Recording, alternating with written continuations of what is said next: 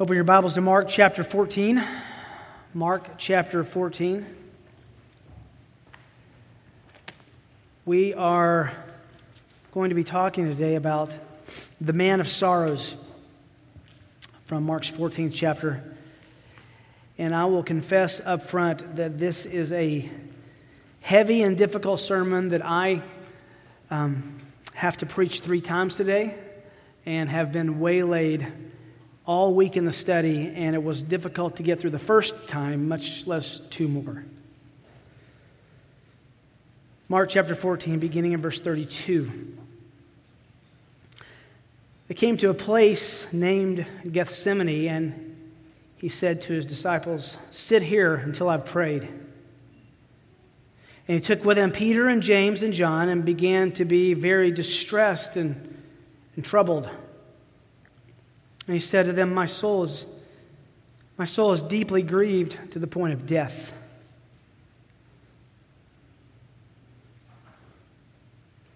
Remain here and keep watch. And he went a little beyond them and fell to the ground and began to pray that if it were possible, the hour might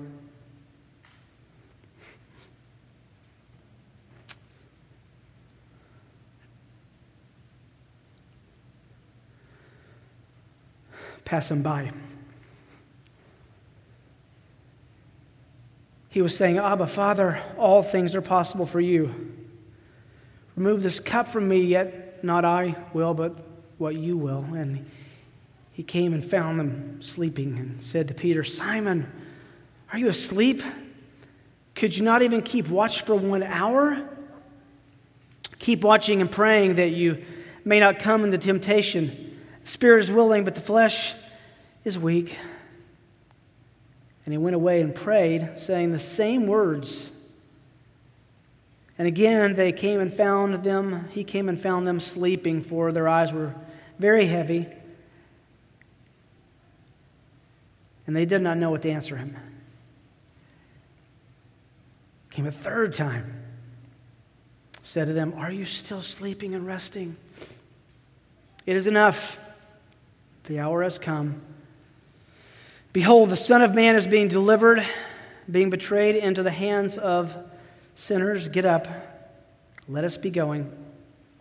Behold, the one who betrays me is at hand. One of the church's favorite hymns is one of our favorite hymns here at Mission Road. It's Philip Bliss's hymn, Man of Sorrows. It's a haunting melody that we enjoy singing often. It arrests my attention and causes instant reflection each time I sing it.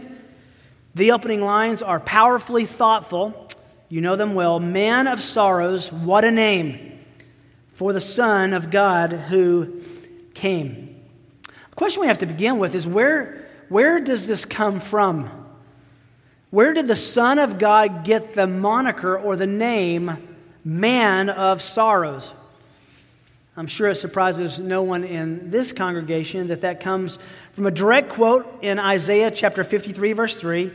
It's the Holy Spirit himself, through the inspired pen of Isaiah, who calls Jesus the Man of Sorrows. We rightfully think of salvation from our perspective. What it grants us, it gives us mercy and forgiveness and eternity in heaven and redemption from hell. What Jesus did for us on the cross, and that is a wonderful, wonderful meditation. But have you thought much about what salvation cost Jesus? What did salvation mean to him? What was salvation in the context of the perspective of himself? Listen to Isaiah 53, portions of it again, but with reference to him. He was despised and forsaken of men, a man of sorrows, acquainted with grief. Like one from whom hid their faces, he was despised, and we did not esteem him. Surely our griefs he himself bore, our sorrows he carried. Yet we esteemed him stricken, smitten of God, and afflicted. He was pierced through for our transgressions. He was pierced through. He was crushed for our iniquities. The chastening for our well-being fell on him. By his scourging, we are healed. All of us, like sheep, have gone astray. Each has turned to his own way. But the Lord has caused the iniquity of us all to fall on him. He was oppressed. He was afflicted. Yet he did not open his mouth. Like a lamb that is led to slaughter, like a sheep that is silent before his shearers. So he did not open his mouth. By oppression and judgment, he was taken away. As for this generation, who considered that he was cut off from the land of the living for the transgression of my people, to whom the stroke was due. His grave was assigned with wicked men, yet he was with a rich man in his death, because he had done no violence, nor was there any deceit in his mouth. But the Lord was pleased to crush him, putting him to grief. If he would render himself as a guilt offering, he will see his offspring. He will prolong his days. The good pleasure of the Lord will prosper in his hand. As a result of the anguish of his soul, he will see it and be satisfied. By his knowledge, the righteous one, my servant, will justify the many, as he will bear their iniquities. Therefore, I will allot him a portion with the great. He will deliver the booty with the strong, because he poured himself out to death. He was numbered with the transgressors, yet he himself bore the sin of many and interceded for the transgressors. As we come to Mark 14 and Jesus in Gethsemane, we are given a glimpse of what gaining our salvation meant to him, for him. The narrative of the Gospel of Gethsemane uniquely reveals Jesus' own personal understanding of the passion, the sufferings. And the source of these events, if you think about this, for the better part of this encounter, remember, we'll see in a minute, Jesus will leave the 8 by the entrance to the grove of olive trees. He will take Peter, James, and John, the 3, into the innermost part, and then he will separate himself a rock's throw from them so that he can pray by himself. He is by himself for the majority of this suffering, yet we know much about his suffering. How do we know that? At some point between the resurrection and the ascension, Jesus must have described to them what it meant for him to bear the sins of those who believe deep in the garden. Jesus had to be the source of this data. This text, by the way, has been the object of derision in the minds of historical critics who suggest that the disciples could have not recorded what happened to Jesus when he was by himself. So this is obviously a made-up story that was perpetuated by tradition. No, this comes from the very lips of our Lord himself. Must have been many debriefs between the ascension, between the resurrection and the ascension. What did Jesus' sufferings mean to him?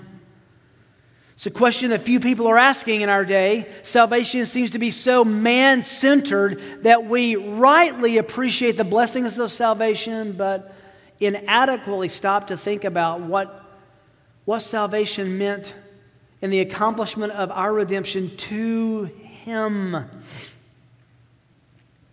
It was going to mean for him enduring God's full, entire, furious, righteous, deserved wrath for our sin.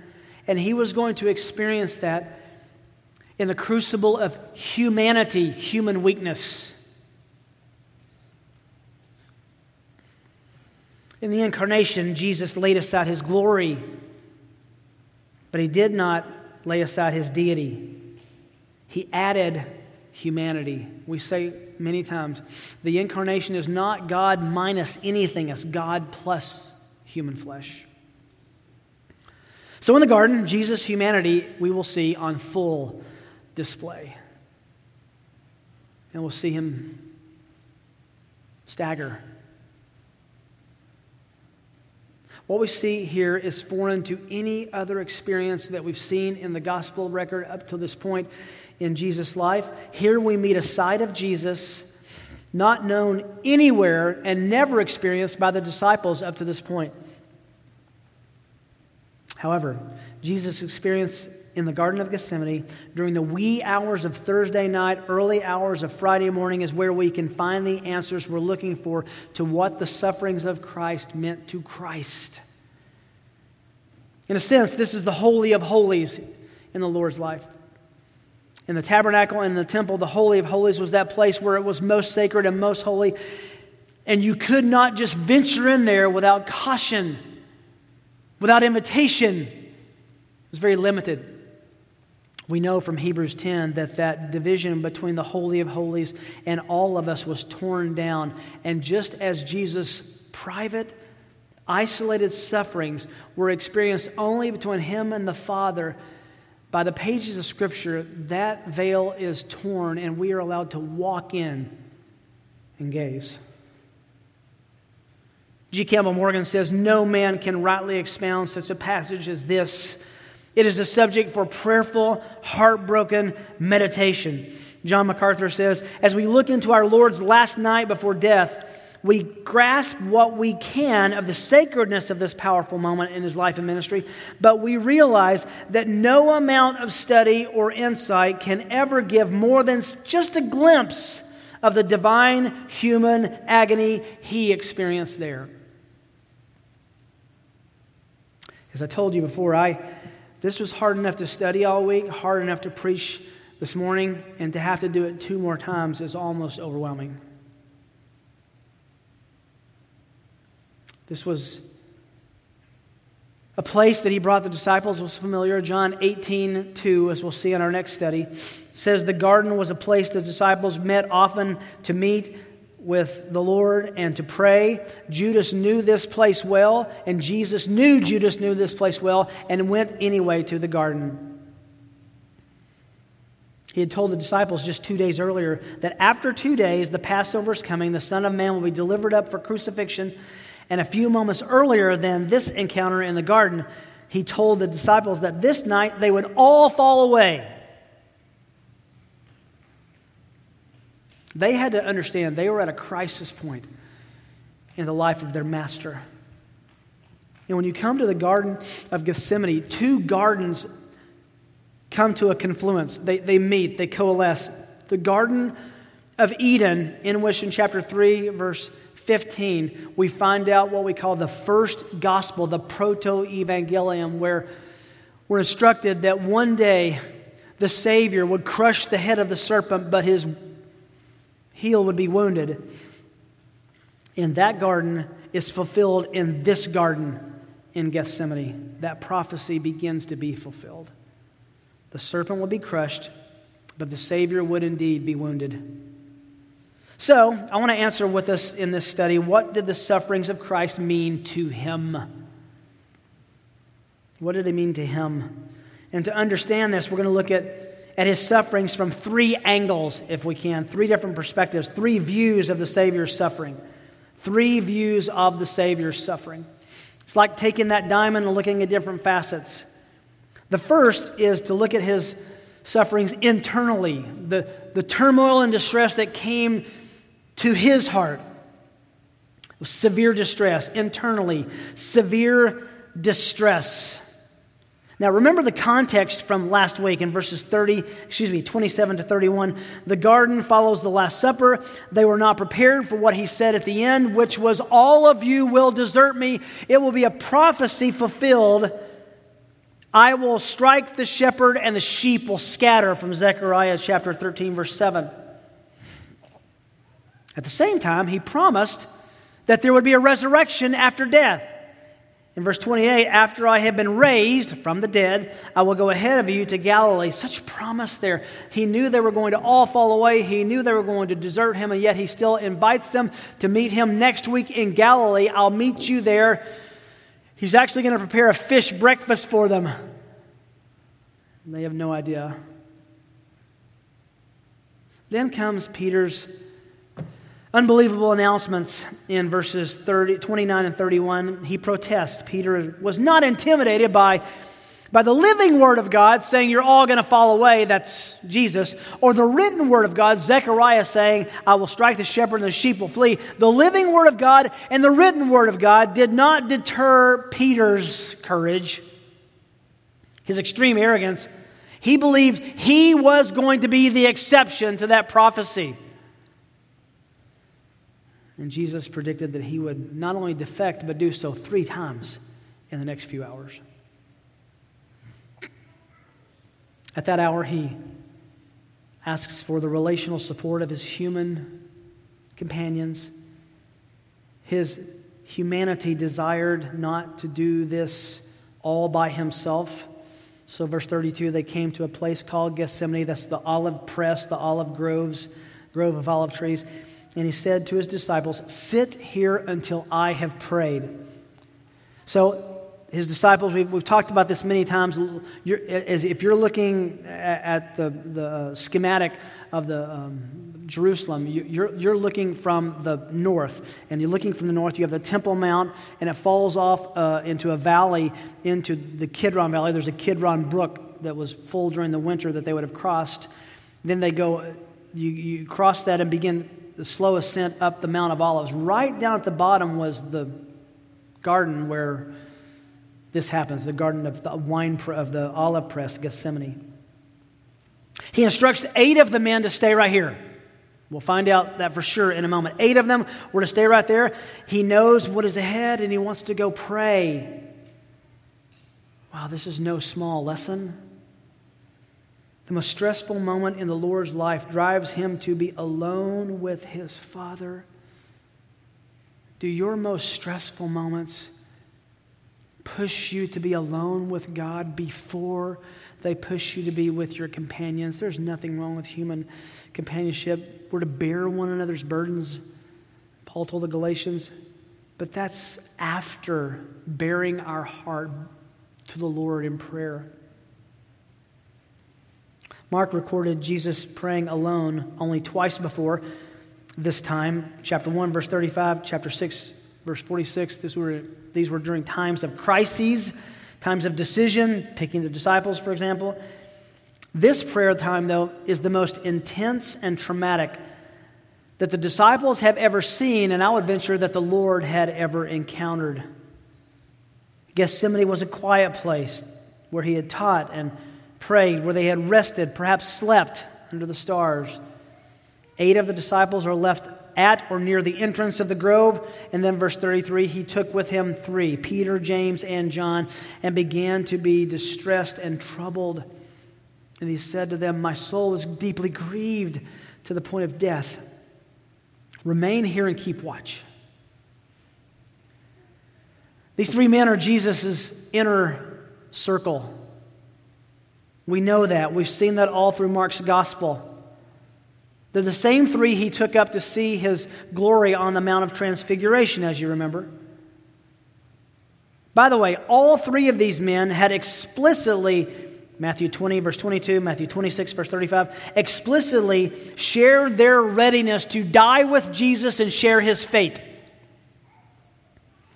Yet here, they are called only to share in his preparation for death. Even though Jesus knew they would fail at that. William Hendrickson writes, that Jesus would take some of his disciples into the grove is not strange. Being human himself, he stood in need of food and drink and clothing and shelter and sleep, but also of human fellowship. He needed these men. Even more, they needed him. He drops the 3 off, and now he goes to be alone. We just do not have the human ability to comprehend the depth of Jesus' agony here. As sinless, holy God in human flesh, he was able to perceive the horror of sin in ways that no human has ever experienced a look at sin. He also had the ability to feel the human side of anticipating what that suffering was going to be in a way that no human has ever felt before. He knew exactly what was coming. He knew how it was going to come. He knew who was going to do it. Mark tells us, he gives us two words. He was grieved and he was distressed. Two really, really rare and strong words in the Greek. Ademoneo, terribly distressed, crushed with anguish, incapacitated with grief. Anguish of wretchedness, that's what our dictionary tells us. Greek scholar C.E.B. Cranfield states that this word means, quote, an anxiety from which there was no escaping and in which he saw no help, no comfort, end quote. There's another word, distressed, ekthambasithai. Cranfield says of this denotes a being in the grip of a shuddering, trembling horror in the face of the dreadful prospect before him. Have you ever been so afraid that you were uncontrollably trembling? That's this. He was rocked. Then Jesus himself, as a third word, when he speaks, he says, I am deeply grieved. Paralipos, overwhelmed with sorrow. He knows death is coming. He knows the gruesome method of his execution. But I don't think he's contemplating the fierceness of the physical sufferings. He's anticipating the abandonment of his Father. William Lane says, Jesus came to be with his Father for an interlude before his betrayal, but found hell rather than heaven opened up before him, and he staggered. Why all this sorrow? Why all this pain? Was it because he knew Judas was approaching? Was it because he was painfully aware that Peter was about to betray him? Was it because the Sanhedrin were about to condemn him? Was it because Pilate was about to sentence him? Was it because his enemies would ridicule him? His soldiers would mock him. Romans would scourge him. Disciples would forsake him. The people would turn on him. His mother would watch him die. Was it because he would be beaten with fists and rods and have the flesh ripped from his back by tipped whips? Have a crown of 3-inch thorns pounded into his head? Was it because he would have his hands extended and his feet stretched out and be nailed to a cross, dying of a torturous death? I'm sure that factored in. But nothing could compare with the fact that he was facing the reality that God was forsaking him as if he were us to pay for our sin. Verse 34 says he was grieved to the point of death. He was so overwhelmed, he thought he was about to die. He literally thought, my heart is going to stop from this grief. I don't think this is any exaggeration. The grief he was experiencing almost killed him. But it wasn't the time. Just the beginning. The first view of the Savior's sufferings were internal, severe distress. The second, spiritually, it should read, spiritually, divine judgment. Divine judgment. This is the heart of the passage. Earlier we sang a song that's one of my favorites, has become my favorite in recent years, His Robes for Mine. The opening line of that chorus is this: I cling to Christ and I marvel at the cost. Jesus forsaken, and then this phrase, God estranged from God. No religion can sing that line except Christianity. Verse 35 is the account of the beginning of this amazing theological reality where God becomes estranged from God. In just a few hours, Jesus will utter, nailed to the cross, the quote from Psalm 22, my God, why have you forsaken me?" That forsaking begins here in the garden. We know that because for the first time, we'll see in a moment, in the history of God, in eternity, the first time in Trinitarian relationship with Himself, there's a breach. Jesus prays for the cup to be removed, and there's no answer. He prays a second time, and there's no answer. He prays a third time without answer. This would be the first time in the history of the Trinity, in the experience of Christ at the incarnation, that there was no answer from heaven. He was being forsaken. Verse 35, He went a little beyond them. The original means a rock's throw, just a few yards. And He fell to the ground. He didn't trip. He didn't stumble. He was unable to stand because of the grief.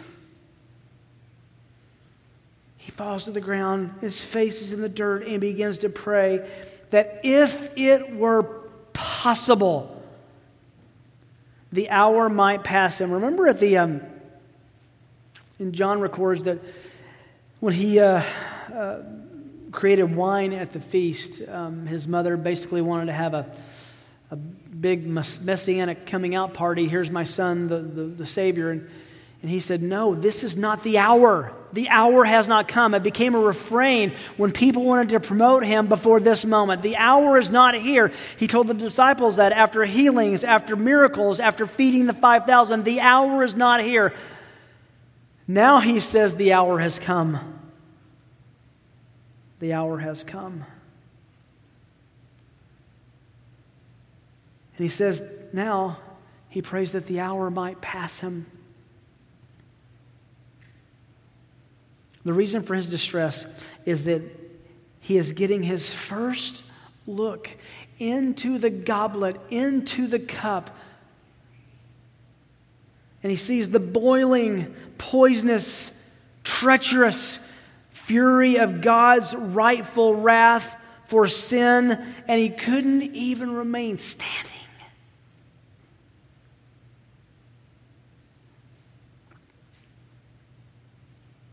Verse 36 is almost beyond comment. And He was saying, Dad, Father, all things are possible for you. Please remove this cup from me. Yet not what I will, but what you will.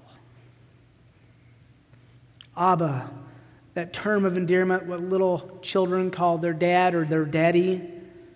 This is sure evidence that Jesus, being God's Son, was addressing His Father. What's happening here is the Son of God is experiencing the Father turning His face away from Him. How often do we sing how deep the Father's love for us? How great the pain of searing loss, what? The Father turns His face away. That's happening here. The issue is not whether or not Jesus should accept the Father's purpose, but whether that purpose need include drinking the cup of His wrath, the cup of vicarious suffering, substitutionary atonement. Were there not some other way? Is there not a lamb? Is there not a perfect lamb who could stand in my place? Is there an alternative way to pay for the sin without enduring your wrath, Father? That's what He's praying. Show me. Isaac said to his father on Mount Moriah, Father, where's the sacrifice? And there was a substitute in the bushes for him. Here, Jesus says, is there another sacrifice? There's no answer. Which is the answer? No.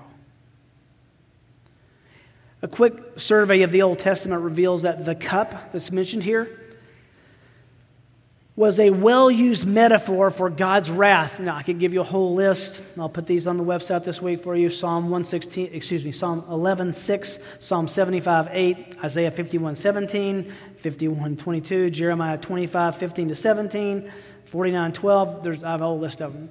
The cup is God's wrath, as if a potion to be drunk and absorbed, which was lethal. John 18:11, Jesus said to Peter, "Put the sword in the sheath. The cup which the Father has given me, shall I not drink it?" I think this cup is the cup of God's wrath, but it's also the cup of remembrance. He just told them in the previous paragraph that the cup of the new covenant was his blood, that they should remember that his blood was the sacrifice. And he said that proleptically, that this was going to be himself as the sacrifice. Hendrickson again says, Jesus now prays that the cup now be spared him, that it has passed by him. The completely sinless, in fact, exemplary nature of the prayer appears from the fact that the main clause, if it is possible, which in turn is elucidated by the words, "Nevertheless, not as I will, but you will." Jesus is submitting himself entirely to the will of the Father. And we can say that at his own expense. This helps us to answer the question, who killed Jesus? Now, complicated theological question. Did the Romans kill Jesus? Well, sure. They nailed him to a tree. Did the Jewish leadership kill Jesus? Well, sure. They conspired. Did Judas kill Jesus? Well, he was complicit in that. Did the Jewish nation kill Jesus? Well, yes. Acts chapter 2 and 4 tell us that they were explicitly responsible for not receiving him as Messiah. Did your sin kill Jesus? Absolutely. But all of those have no comparison to the fact that it was God's will to crush the Son for our benefit, because we could not atone for ourselves. But notice, as much as his human nature shrank away from the cup, still he did not shrink away from the thought that he would comply with the Father's will. The most just person in the universe was about to be subjected to the most unjust event in the history of mankind. He would be vilified, defrauded in the petty courts of sinful, bitter, spiteful, jealous, lying men, all in the name of God. Hebrews 2:9 says, "He came to taste death and rejection from God for everyone." At this point, by the way, Luke records that God sent an angel, appeared to him to strengthen him, Luke 22:43. This may have been an answer to his prayer, for even though the cup was not taken away, he was given strength to take it and drink it. I just think of today, when you and I call out to the Lord, he doesn't send an angel. He comes.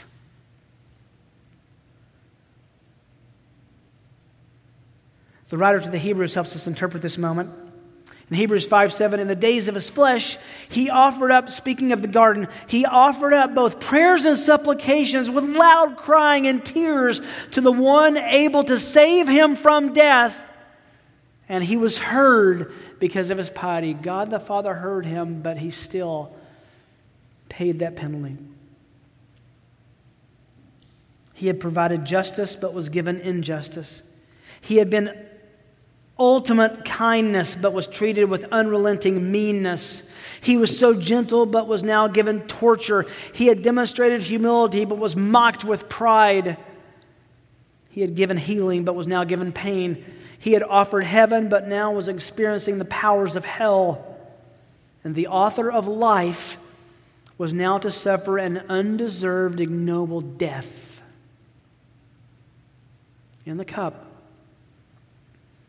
was the reality that he would be forsaken by God so that anyone who believed would not have to be. He was silent about all the sufferings until the full impact of God's wrath was experienced, and then he cried out, God, my God, why have you forsaken me? G. Campbell Morgan says, my God, why have you forsaken me? That is hell.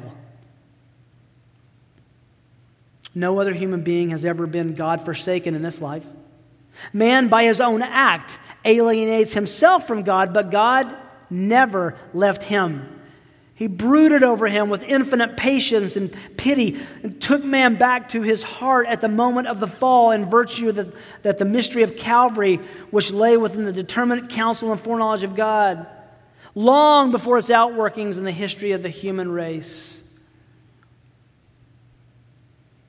God has always made a way for us to come back to God. Jesus, I think Morgan is right, is the only person who's ever truly been God forsaken. Matthew tells us that at his disposal were tens of thousands of angels. We've talked about this. I've thought about this so many times. 1 Peter 1 tells us the angels look at salvation and they don't understand because they were never given mercy and grace.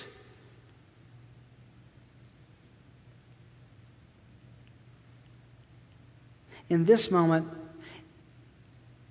in my sanctified imagination, I can picture every angel of heaven with his toes curled over the portals, with their hands on the sword, ready to drop into Gethsemane and defend the Savior.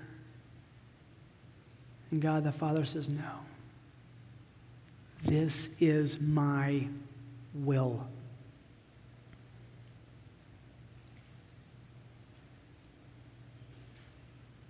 The fact that the cup was not simply the anticipation of physical suffering is proven by the fact that Jesus had told the disciples over and over of his death and resurrection.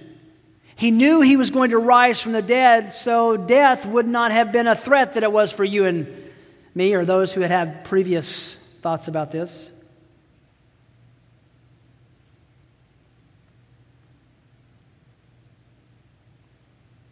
He was driving to the finish line where he would say it is finished. Listen. This full and furious wrath of God contained in this cup was our cup that we deserve to drink. And he drank it for us and instead of us and as a substitute for us. You know, history is full of people who faced death bravely.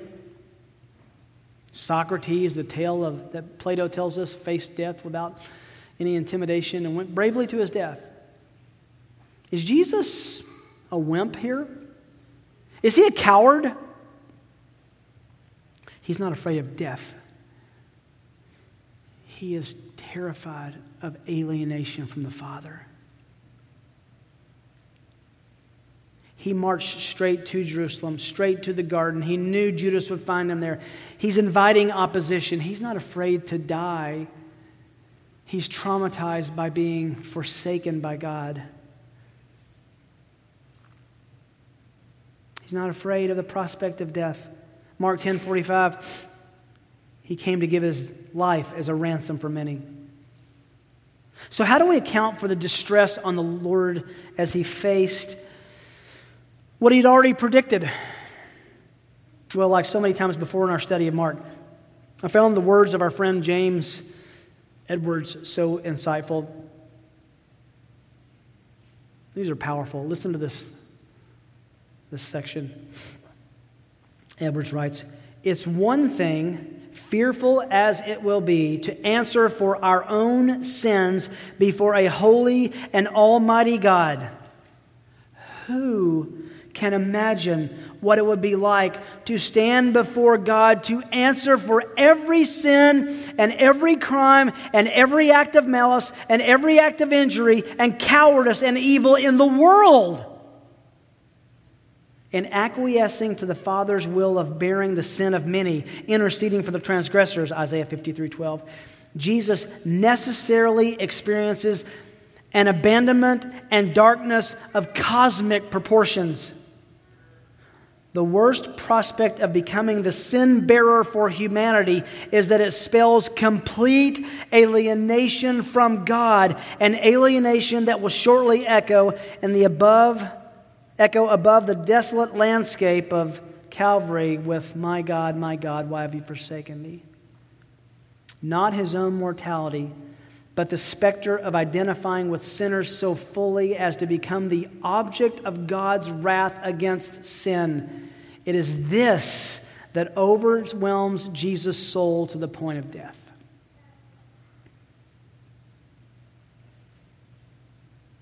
The sorrow in the heart of the Son of God was because he was bearing the death penalty before God for sins he didn't commit. Our sins. Your sins. The sins of those who believe the gospel. Isaiah 53:6. The Lord caused the iniquity of us all to fall on him.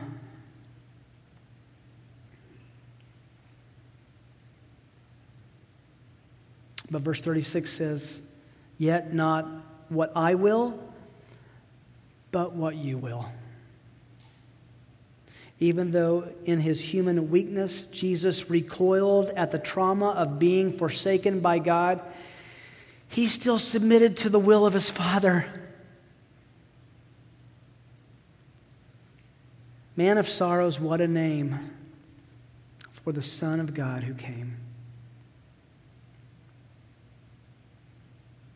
Our first view of the Savior's suffering: internally, he experienced severe distress. Spiritually, he experienced divine judgment. And thirdly, brotherly, human abandonment. If it wasn't enough that his Father is abandoning him, so are his friends. Verse 37, he goes in to pray and he comes back. Verse 37, he found them sleeping. And he said to Peter, Simon. That's a pretty significant switch. He said to Peter, Simon. You see what the difference there? He didn't even call him the rock. He went back to his pre-courageous days. Simon, are you asleep? And then these words that tell us so much about prayer. Could you not even keep watch for 1 hour? Luke and Matthew tells us, could you not even pray for an hour? As if praying for an hour is no big deal. And you couldn't even pray that long? Keep watching and praying that you may not come to temptation. I know you want to. The spirit is willing, but the flesh is weak. This is spiritually fought battle. Again, he went away and prayed a second time, saying the same words. Came and found them a third time, rather, and he came and found them sleeping, for their eyes were very heavy. And they didn't know what to say, how to answer him. The last words of the Olivet Discourse in Mark 13:37. Be on the alert, lest I come and find you asleep. Mark records the disciples' failure, and if Peter is Mark's source, as we believe him to be, we know this must have been a stinging memory. And before we get too hard on these men, on these disciples, remember, they don't have the omniscient foreknowledge that Jesus has. They haven't been listening well. They have been through an exhausting day and week. It was after midnight. The fact that they would go to sleep is well within my understanding. Have you ever fallen asleep praying? Nevertheless, these men should have stood up and stayed awake.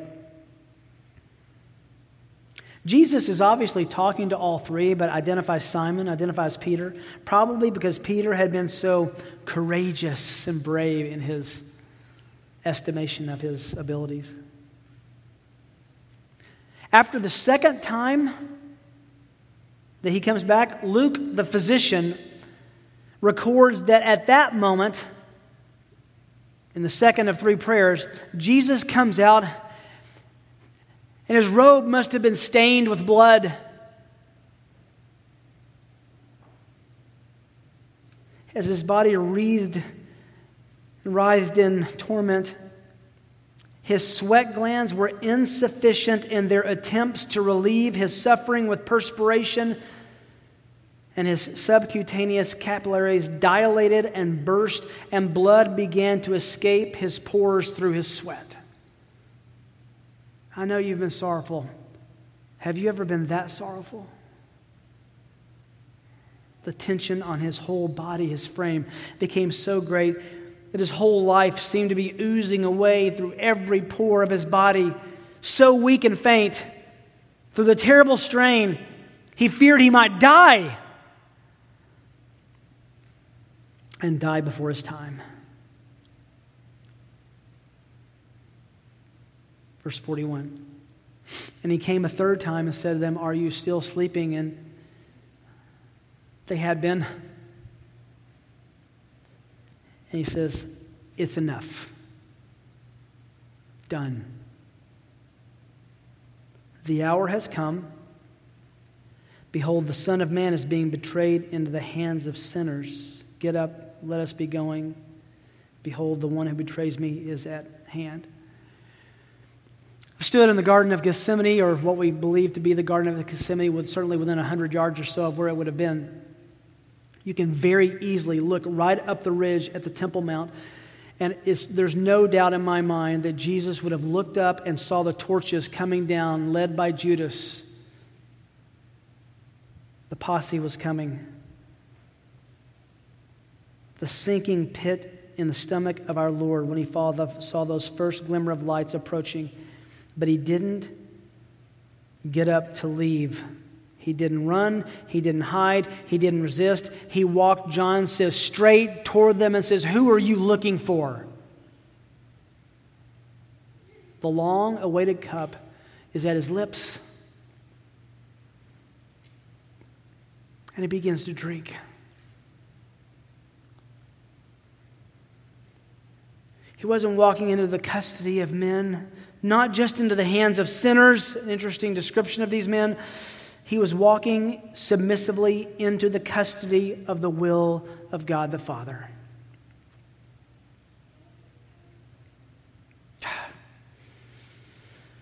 John 18, verse 2, now Judas, who was betraying him, knew Gethsemane, knew the place, for Jesus had often met there with the disciples. He used the Lord's own faithfulness against him.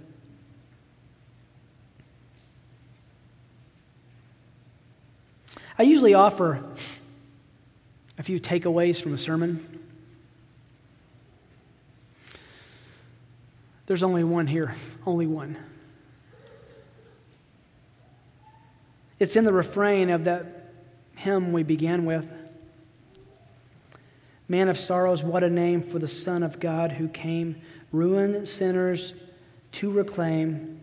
Hallelujah, what a Savior. Bearing shame and scoffing, rude scoffing. In my place, he stood condemned, sealed my pardon with his blood. Hallelujah, what a Savior. Guilty, vile, and helpless, wee, spotless Lamb of God was he. Full redemption, can it be? Hallelujah, what a Savior.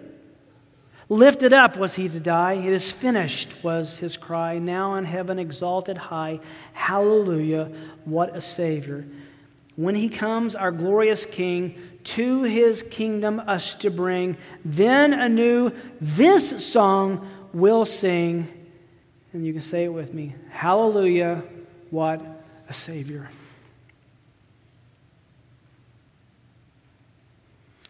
If you don't know Christ and you can hear his willing sacrifice for your sin and walk away from him, the only possible answer and response to that is an eternity in hell for rejecting this eternally gracious sacrifice.